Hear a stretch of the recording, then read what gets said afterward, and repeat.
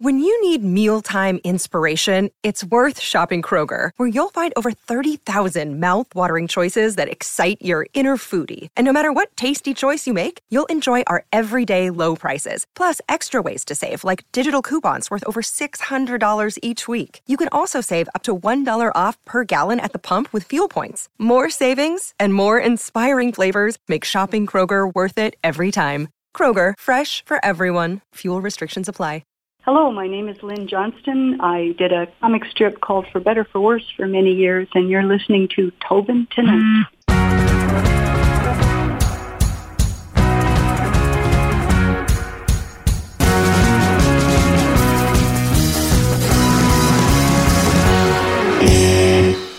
Let's talk a little bit about your career with being a cartoonist. Like, when did that interest come to mind, and how did it all come to be? I was interested in cartooning from a really early age, from reading the comics in the newspaper, but also comic books were available at all the corner stores. You know, for a dime you could get Dell Comics, and I loved Little Lulu and Archie and Casper the Ghost and all of the Donald Duck, you know, Gyro Gearloose, you know, Scrooge, all of the characters that the Disney books were. I mean, I ate those books. I loved them, and we all traded them, and we had collections of them. And then Mad Magazine came out, and by then I was in my very early teens, and that just knocked the socks off everybody. And our parents were not happy with it because it was a pretty right-wing kid book, right? It was telling us to gift wrap our garbage and leave it on park benches, and you know, to hit each other over the heads with celery. And it was a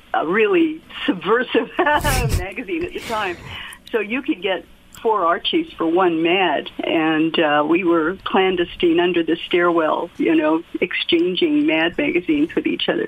And it's funny that you mention all these, because I know you grew up with, as you said, reading them as cartoons, but now for someone that's 28 like myself, I grew up with them as TV shows, which is interesting. Like, I remember Little Lulu on the Family Channel or Casper the Ghost, so it's kind of interesting. Like, I don't remember a Little Lulu cartoon, but I remember the TV show. It's interesting, but now, in terms of your work, For Better or For Worse, I remember that as the cartoon, but more specifically for the TV show. And I kind of said this in an email to you prior to setting this up, but I call you the female Canadian Mr. Feeney for me. Huh? Really? Mr. Feeney? I don't find him... He was the principal in the Archie, wasn't he? No. He was in Little Lulu, wasn't he? No, Mr. Feeney was Boy Meets World. So he was like the principal in Boy Meets World. It was played by William Daniels. But the reason that I kind of tie these together is because Mr. Feeney in Boy Meets World would always give the kids, like, even growing up in their teenage years, these advice that it wasn't really cutthroat. It wasn't like clear at you, but you kind of know where he was coming from. And when I watch For Better or For Worse, and when you're kind of given those intros, maybe it's the really sappy music that plays a part of it too when it starts, but I listen to it and I'm like, oh, I'm really going to enjoy this episode, and I'm actually going to listen to what she said and see if it works out for me in the future. No kidding.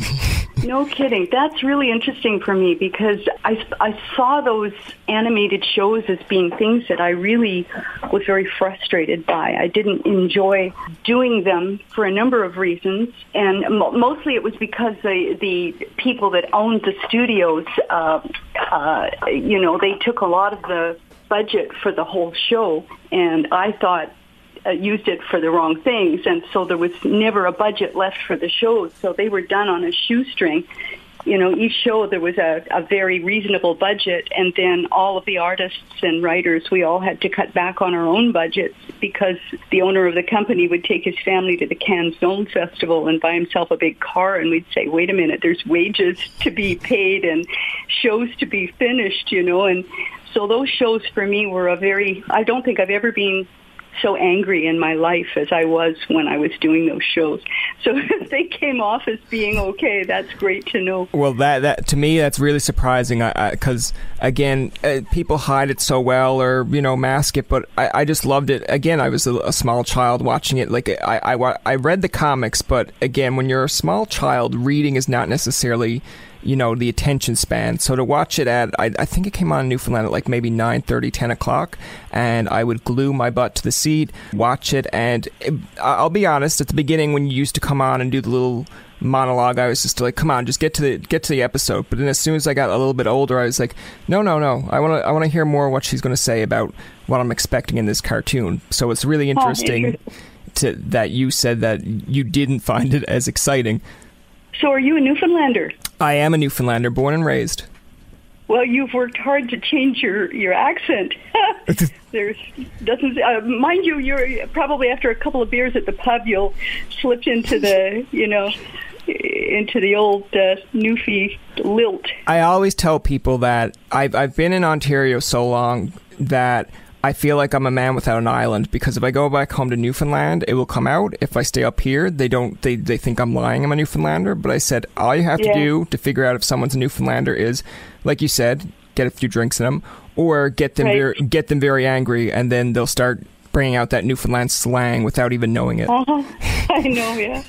But yeah, let's talk about that for better or for worse. Like, I want to get into a little bit about how it came to be, because I'm reading, and I could be wrong here, but when I looked up on Wikipedia, it said that you were at, I believe, McMaster at the time, and then you were expecting your first child? Yeah. Tell me all about that, because I know that kind of plays a factor in the for better or for worse as well. Well, as I said, I was married very young. I was only just barely 20. My husband was working for the CBC here, and we decided to move to Ontario for 1 year until things righted themselves in Vancouver. So off we went, and he got a job at CHCH in Hamilton, and I had been working for an animation studio in Vancouver on Burrard Street.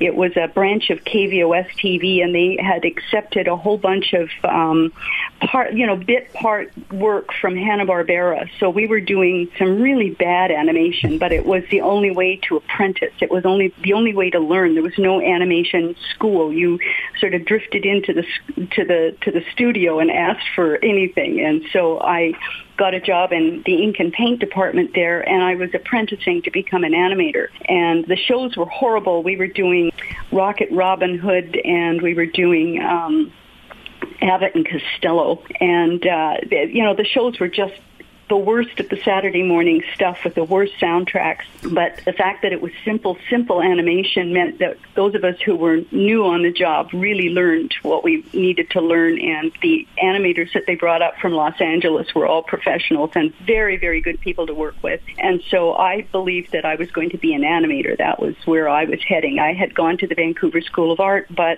it was a fine arts college, and there was never any indication of how you were going to make a living, right? I mean, you could take a giant brush to a canvas and fold it up and, get a Rorschach in the middle and hang it on a wall somewhere, but are you going to actually be able to sell it and make, pay your bills? So I wanted to be a graphic artist. I wanted to be able to do advertising, animation, newspaper illustration, whatever needed to be done. And so that's where I started. So when we left and went to Ontario, I had no easy access to an animation studio. We were in Hamilton, and the animation studios were in Ottawa and Toronto, and I was not accomplished enough to take piecework from them. I didn't have a studio set up with a proper light table and board and everything, so I had to give that up. But I was in a strange city and full of myself, and I thought, well, I can always work in a jewelry store, which is where I grew up. My dad had a jewelry store, and I was a good salesperson, and I was good with the jewelry. So I took my folio around to all the places that I thought might hire an artist, and there was nothing available. So I went to a jewelry store, and the guy said, I'll hire you on the spot, but I love your work, so give it one more shot, and if you can't get a job, come back to me. And so I went to a coffee shop around the corner and read a newspaper while I had a coffee, and there was an ad for a graphic artist needed at the local hospital. So I made an appointment, and all night before that appointment, I drew as many guts as I could draw. I went to the library and got Grant's and Gray's Anatomy, and I drew and copied and drew, and I took in a folio of what looked like really good medical illustration. And they just wanted somebody to do charts and graphs and things like that. So I was hired by the hospital hospital. And as people at McMaster University could see that, I was doing really well at the hospital, I was transferred over to McMaster, where I got a job in the brand new medical school. Before the medical school was even built, they were hiring people to do a lot of artwork. They were going to try and fast-track medical students through the system. And so rather than sit through long lectures, they would have illustrated lectures that were clear and very easy to understand, and you could listen at your own pace. They were slide tape presentations with automatic viewers that they called a carrel, and you would sit in a little cubicle, and you could, it was open all the time. You could go in and take your lecture anytime you were ready for it. And so I was a good artist. I was put through first-year medical school with another couple of artists, and we didn't have to do the exams, which was great, but we went to all the dissection labs. We went to the lectures that we were interested in. We illustrated lectures. We illustrated live talks by doctors because it was a teaching hospital. So a number of the doctors would travel to other universities or lecture halls, and a lot of their talks were slides that were shown behind them. And so I would not only draw the art for the slide, I would stand in the wings and change the slide for the doctors as they talked. So it was a really wonderful time for learning and also for innovation, because there were things that needed to be animated, and I had an animation background. And so things like a kidney biopsy, for example, it's much easier to show in very simple animation how the split needle works as it goes down into the kidney than to try and explain it in text. So I was able to do some very limited animation, and it was an absolutely fabulous time for me. So as it turned out, I did a lot of comic art for one doctor who is in epidemiology and biostatistics, which is very dry. It's a lot of numbers and charts and diagrams. And Dr. Sackett's father had been an editorial cartoonist in Ontario. And so David knew the power of the pen in terms of illustration. So he said, my dad was a cartoonist. Why don't you do comics for me and illustrate my lectures so that they're more fun and interesting to look at, which I did. And are you still there? Yeah, I'm still here. I'm listening. Okay, yeah. Okay. I'm rambling, so it's sort of like Netflix. No, absolutely. I didn't want to cut you off because I was just listening, and I didn't want to make you feel like, oh, he's cutting me off, because I do find it very interesting. No. So I'll just babble on for just a bit longer, because this is how it all got started. I started doing comic art for Dr. Sackett, and the administration at the medical school were outraged. They said that this was, a betrayal of their fine medical standards, and comic art was not welcome. And because this guy was an epidemiologist, he was a statistician, so he divided his class in half. Half got the blue diazo slides with just the numbers. The other half got the comic art, and of course the comic art side remembered more of the information and passed more exams, and they did better. So eventually all the doctors were getting me to do comic art. So the detailed medical illustration that I had been doing, showing plastic surgery and fetal development and all that kind of stuff, that was left to the other two artists, and they hired a fourth artist to work with me doing comic art. So McMaster University still uses the comic art that we did years ago. So one of the doctors that I also did comic art for was a pediatrician and obstetrician, and I challenged him to put something over the examining tables in his office because he accepted me as a patient. And he said, well, you're the cartoonist. Why don't you do some cartoons for the ceiling of my examining tables, examining rooms? So I was expecting. So I was in and out of his office every month and then every week as I got closer to term. And by the time the baby was born, I had about 85 drawings that I had done for him. And he had copied them all, put the copies on the ceiling, kept the originals, but he distributed the art to all of his friends who were obstetricians. And everybody was so enthusiastic that, I just was compelled every time I went in to do more cartoons, because for me it was such a strange experience, to be inhabited by something else, that was living. It was just, the whole thing just blew my socks off. So I tried to show what it was like from my point of view, and as many other people as I could think of that I had talked to during that time. These drawings were published in your first book, David, We're Pregnant, which was published in 1973 under your name then of Lynn Franks. Yeah, so the first little book, well, as the book was being published, my marriage dissolved. My husband he's not the type of person to settle down with a child. He didn't even want a house, and we had a house and a dog, and he was not happy with all of that. He needed to be on his motorcycle and, free, and he had other ladies in his life. So he and I separated and divorced, and I was on my own, and really my life had fallen apart. I was now responsible for a house and a car and a kid, and I had left my job, my full-time job at McMaster, to raise this baby and to work out of a little studio in my house freelance. And now I had to support the baby and myself and pay for my house, which was, it was horrific. If I spent more than $20 a week on groceries, I couldn't pay my mortgage. So I kept a little calculator in my pocket. So it was, and it's good to be starving. It's good to be in trouble. It makes you stronger, and it makes you wiser, and you use your time much more efficiently. So out of the blue, my doctor called me up and invited me over for dinner with the baby. And I thought, wow, your doctor doesn't usually want to socialize with patients. So when I got to the door, his wife opened the door, and there was Murray sitting in the middle of his living room floor with all my drawings around him. And he opened up a bottle of champagne, and he said, "Kid, you got a book." Oh, so wow. He helped me. He was my editor, and with his encouragement, I did 101 cartoons, and we published it under David, We're Pregnant. My husband's name was Doug, and I didn't like the name Doug. It was kind of a thud of a name when we were divorced, right?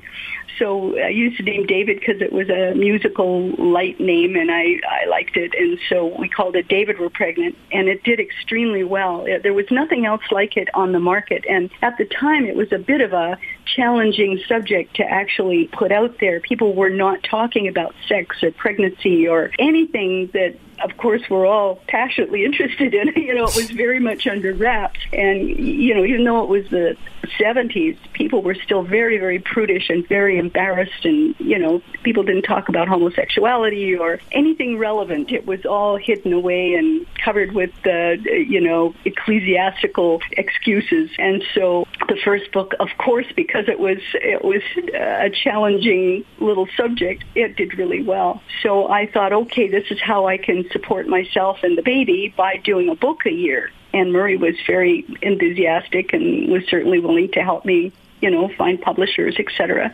So during the next couple of years, I did 2 more books, but I also remarried and was planning to move to northern Manitoba with my second husband, who wanted to be a flying dentist. He wanted to work in the Arctic and fly to native communities and provide a service that was really not available up there. But he wanted to own a plane and fly it with a purpose.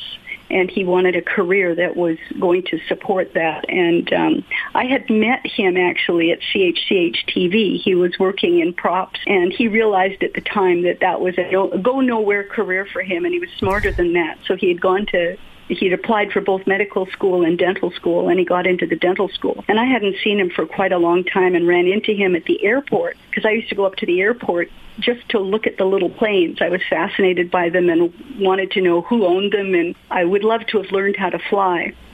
So he was taking his float rating at the time and instrument rating, and so he landed on the airstrip as I was at the Hamilton airport looking in little planes, and he walked over to me, and I recognized him, and we had a conversation, and he said, "Well, do you want to fly to the next airport for hamburger?" And I said, "You bet." So I climbed into his plane, and we strapped the baby in at the back, and hot damn, that was for me. That was great. So his thing was that he said, if you want to be with me, this is my plan, and you'll have to sell your house and move way up north. And I thought, adventure or stay in this lovely little house in my little neighborhood and do my freelance. And I thought, well, I'd like an adventure. So that's what I did. So while we were preparing to move north, I had by then an American publisher in Minneapolis. He was very detail-oriented and very much a perfectionist, and he had me redraw the whole thing of David We're Pregnant. He didn't like the art and said it was sloppy and too loose, and it was inconsistent. And I, of course, was pretty full of myself and thinking, what are you talking about? The book is selling well. Well, yeah. It was the content of the book that was selling well, but the art, he was absolutely right. Once I redrew everything, I was much happier with it. Okay. So with him, I did the 3 little books. David We're Pregnant, Did They Ever Grow Up, and Hi Mom, Hi Dad were the 3 little books I did with him. And I was thinking of just doing a book a year. But he sent the 3 books to Universal Press Syndicate in Kansas City, Missouri, with a letter saying, if you don't publish her, I will. If you don't syndicate her, I will. And as I was planning to move to northern Manitoba, a 20-year contract was offered.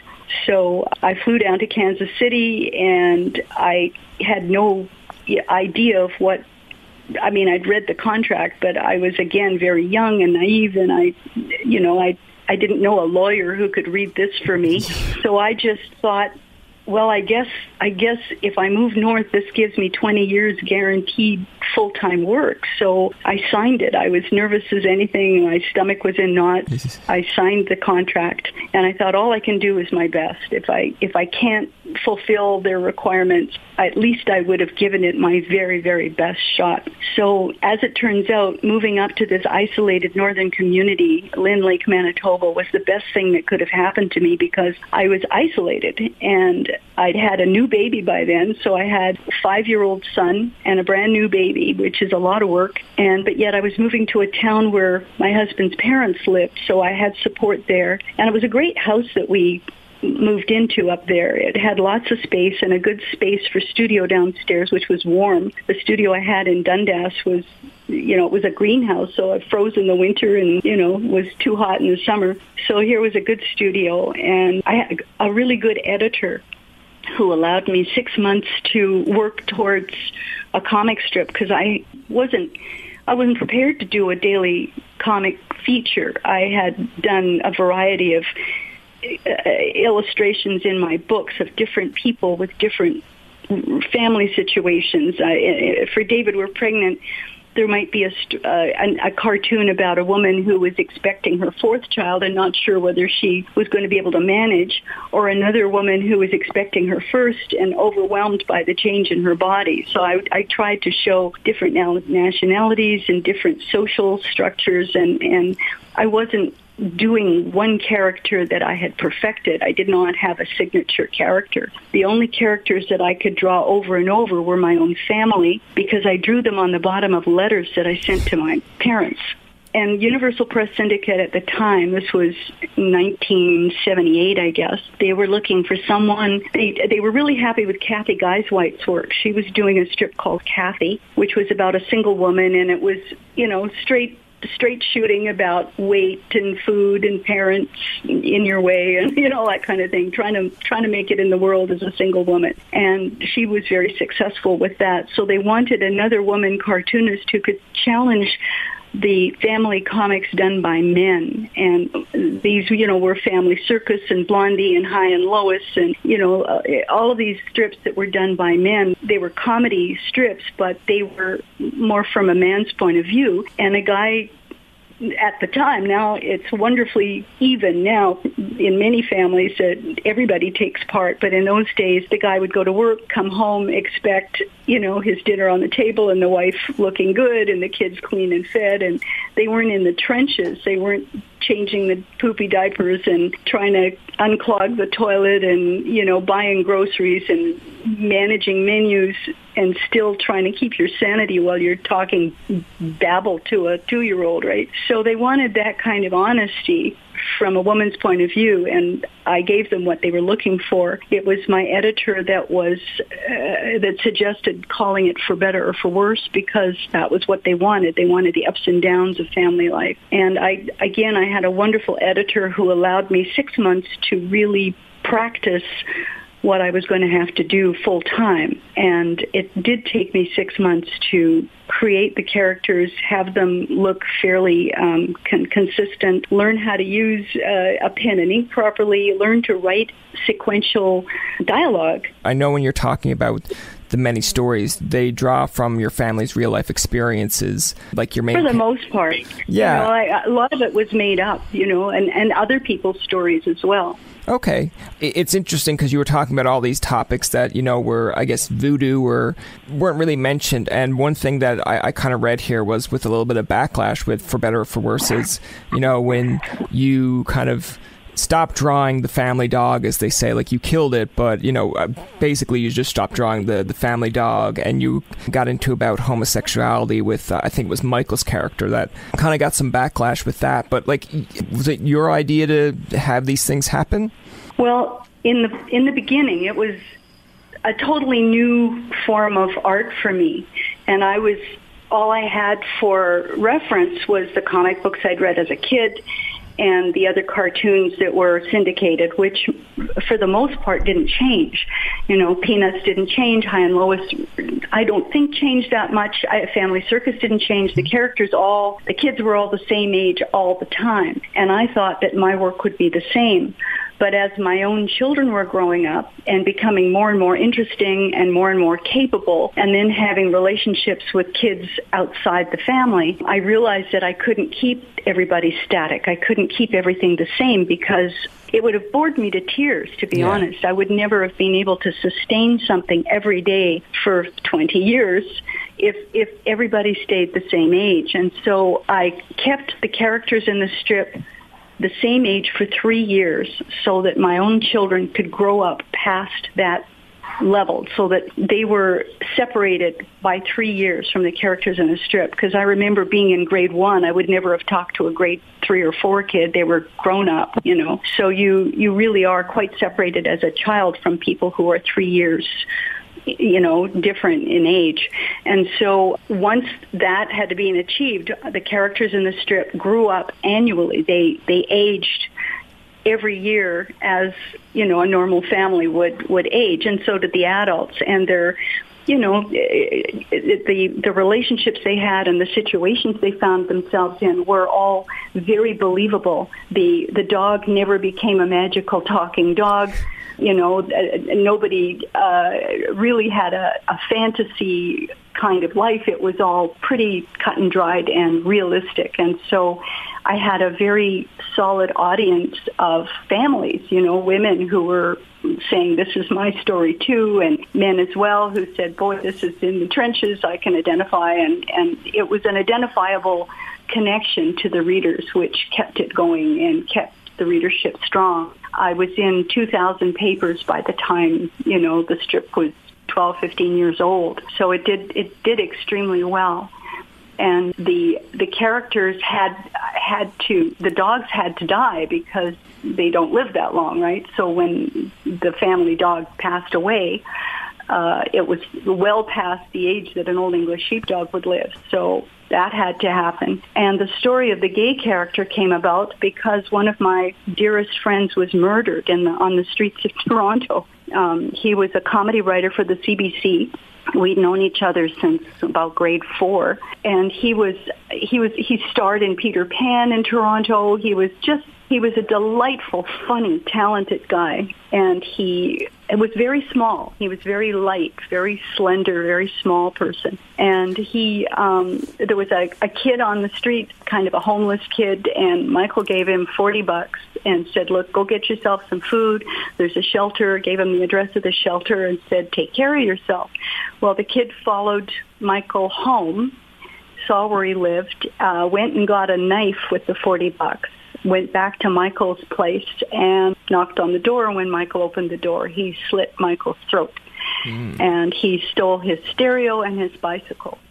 So for a stereo and a bicycle, this guy, became a murderer. And the police at the time tended to say, well, there's another predator off the street. They were not sympathetic for the loss of a man. They were sympathetic for this kid on the street that they felt had been approached by somebody who was unsavory, right? So Michael's partner went crazy for years, was trying to vindicate this situation. The young man who killed Michael he did not get the punishment he deserved. He was considered an at-risk youth and all this kind of stuff, and was given every benefit of the doubt. And I doubt that he is in jail now for murder, for first-degree murder.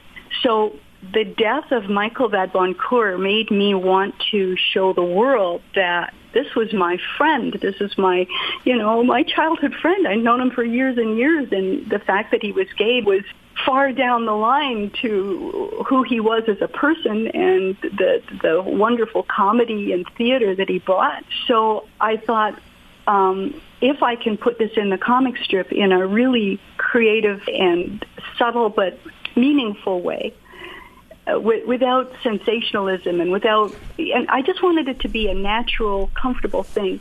As it turns out, when I was living in the north, my husband's brother came to live in the same town, and he was gay. He was a textile designer, and he came out to me first, actually, and then to his mom and dad. And everybody was extremely upset. The mother said, "We cannot tell your dad he has a heart condition."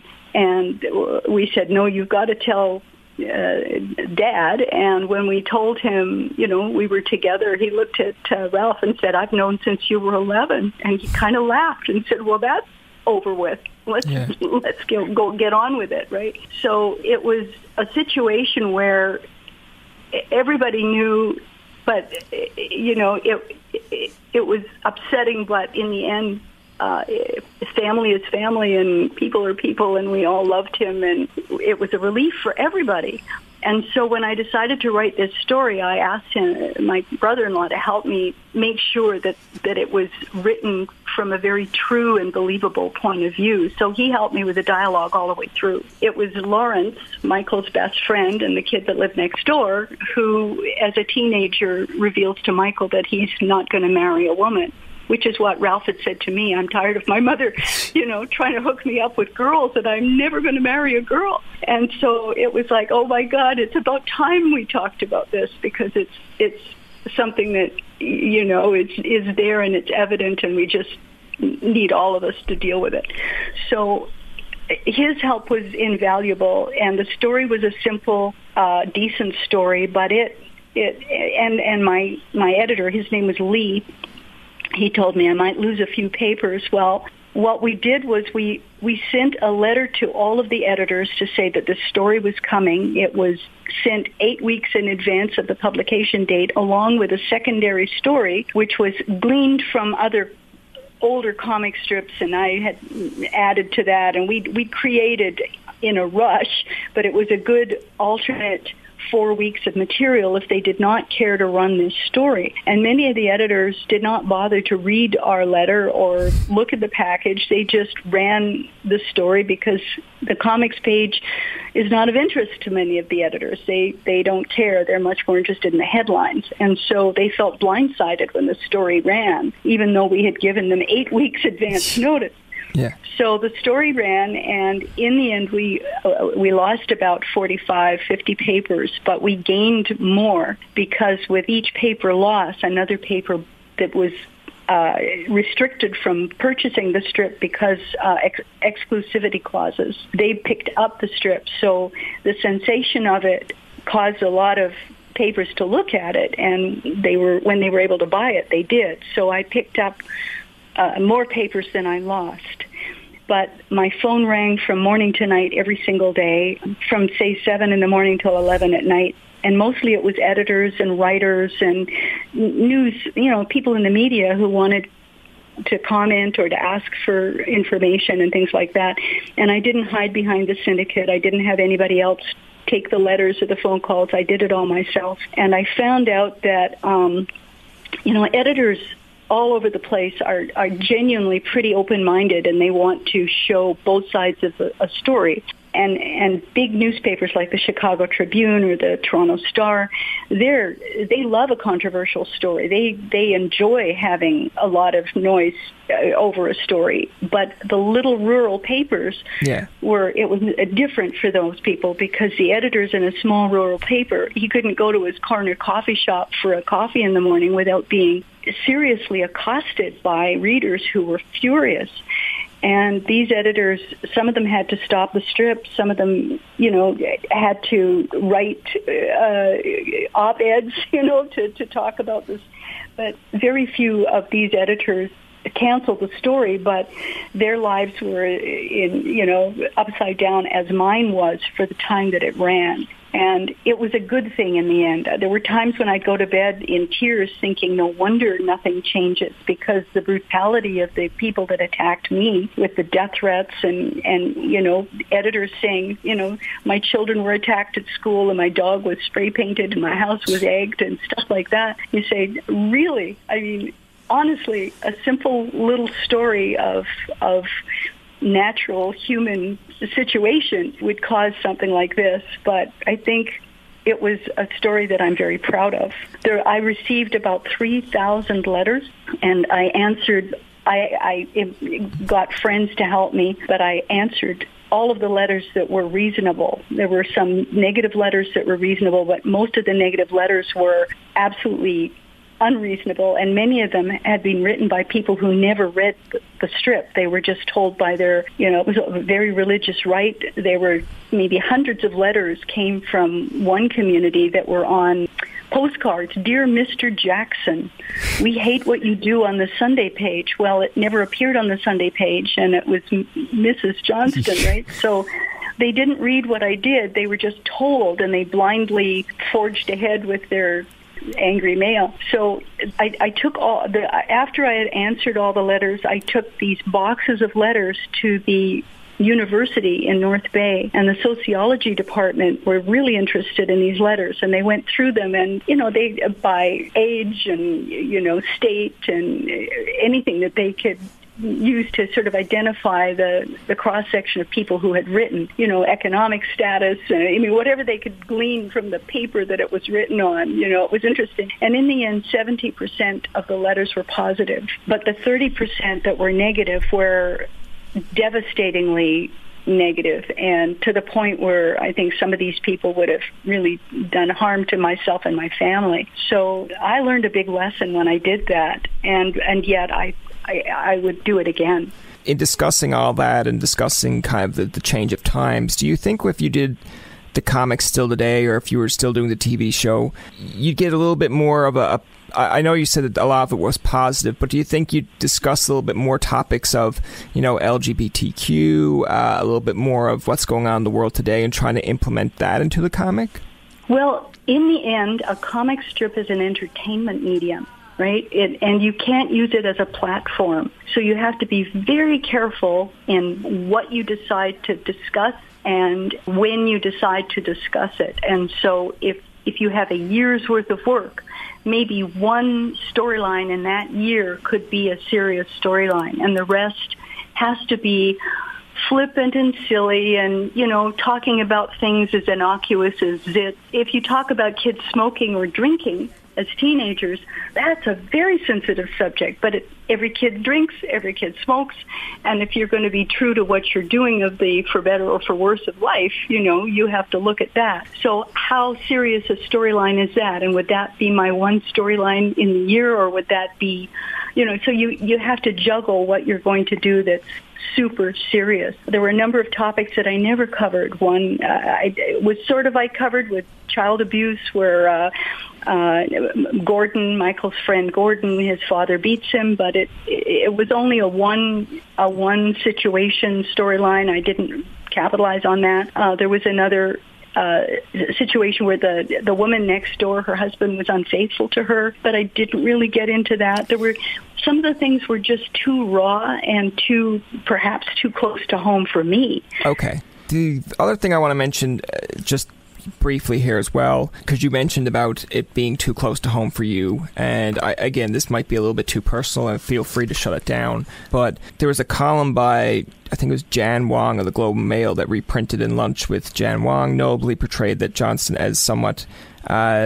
it was difficult. You mentioned about your childhood and your mother being a bit difficult in the sense of, wasn't being able to raise you. Is there a light to that, or is that true?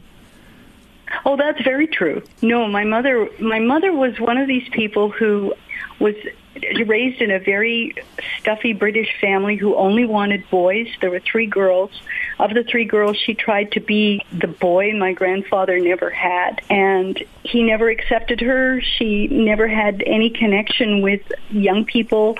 She worked in his office as a child and as an adult, and she had been sent to, she had a horrible, horrible childhood where she was never happy, and so she was a brilliant person who should have gone to university. She should have had a degree in something, but she ended up going to England, met my father during the war, married, and was a housewife, and she was bitter and angry. She needed a life. She needed to have something more than diapers and pie crust, and yet she was excellent in everything she did, but she did not enjoy being a parent, and she did not want a girl. She wanted boys for her father because that was the British way, and so she was really disappointed when I was born, and she took out a lot of her anger on me, and that we were never close, and when she died, I didn't cry. It was one of those deals, and she never once said she was proud of me, and I've talked to lots of people whose parents are, upper crust Brits or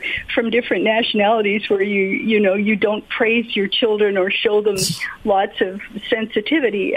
Whereas my neighbors who were Italian were all over their kids. I mean, if they were mad at them, they were outrageously mad. If they loved them, they were arms all over and kisses, and everything was out in the open, and I would have given anything to live in their family, because if they were mad, you knew it. If my mother was mad, I'd say, "Why are you angry with me?" And she'd say, "You should know." With the For Better or For Worse, I know you mentioned in the early going, I mentioned about how I watched it as the TV show, and you had advice to begin at the very beginning and the ends of the episodes. If there's anyone out there that, is a little bit artsy, a little bit into drawing, just for old time's sake, give us a little bit of a monologue of what you'd give to them for a bit of advice. I'd rather not, because I don't even remember. I swear to God, I don't remember. Those things were done fast and furious, and I was nervous, and there'd be a camera on me, and I know that the shows were broken up into beginning, middle, and end, and I would rattle off something, and I swear to God, I just couldn't do it now. No, that's fine. I guess in another way is, for just young people out there that are really artistic and maybe they're doing drawings and they want to get published, what would be some advice to give to them?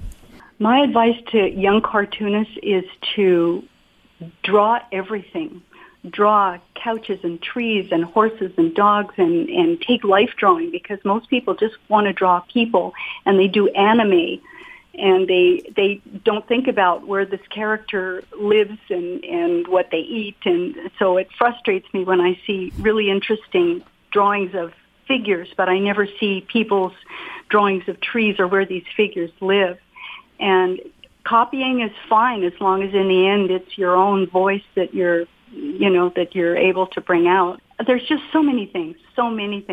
And if somebody doesn't get a gag, that's 90% of your audience. So if your mom likes it and you like it, but your friends don't, redo it. If you're working for an audience, it's a performance, and if your audience doesn't get it, little kids, they draw faster than their mind. Their mind goes faster than their hands can go, and so they often will do a comic strip or a comic story where nothing makes sense because their brains are working far faster than their hands can draw. So for young people, it's good to write the story first and then illustrate it, not to try and draw it as you're thinking of it. I mean, there's so many things. I've done so many workshops with so many kids, and everybody works differently, different materials, different style of drawing. I just can't say enough. Stay away from anime. Draw your own stuff. That's going to do it for this episode of Tobin Tonight. Our thanks to Lynn Johnston for coming on the show. Remember, you can find past, present, and future episodes on TobinTonight.com, Spotify, and iTunes. Follow us on Twitter, like us on Facebook, and leave a comment or two. For Tobin and myself, this is Jacob saying, for better or for worse was a great show. If you have kids or want to stroll down memory lane, go find episodes on YouTube. They still hold up. Anyways, thanks for listening, and good night.